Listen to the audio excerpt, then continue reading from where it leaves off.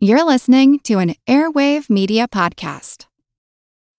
When you need mealtime inspiration, it's worth shopping Kroger, where you'll find over 30,000 mouth-watering choices that excite your inner foodie. And no matter what tasty choice you make, you'll enjoy our everyday low prices, plus extra ways to save, like digital coupons worth over $600 each week. You can also save up to $1 off per gallon at the pump with fuel points. More savings and more inspiring flavors make shopping Kroger worth it every time. Kroger, fresh for everyone. Fuel restrictions apply.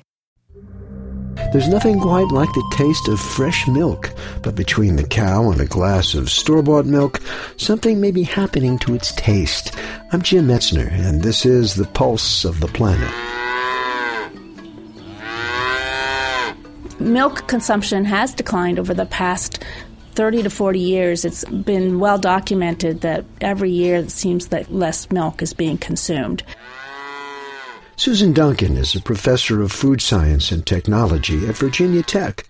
Well, she says that the decline in milk consumption is due in part to the fact that there are many other competing beverages, but it also may be due to the milk's taste. Fluorescent lighting, the traditional lighting used in retail cases, does affect the flavor and the nutrient quality of milk.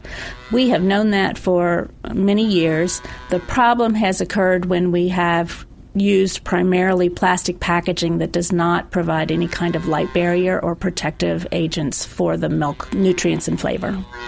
Fluorescent light creates an energy that the vitamin riboflavin and some other molecules in milk will use, and they get excited and they transfer that energy to other molecules in milk that create flavor problems, and it also causes the potential for other nutrients to become less valuable as a vitamin. When milk's exposed to fluorescent light, the flavor changes so fast that consumers can tell the difference within 2 to 3 hours of time. That means that when milk is placed in the retail case, it often sits there for a period of time before someone purchases it. Then the person buys this new carton of milk and finds out that it doesn't really taste very good. In our next program, we'll hear what steps are being taken to give us back fresh-tasting milk. I'm Jim Metzner, and this is The Pulse of the Planet.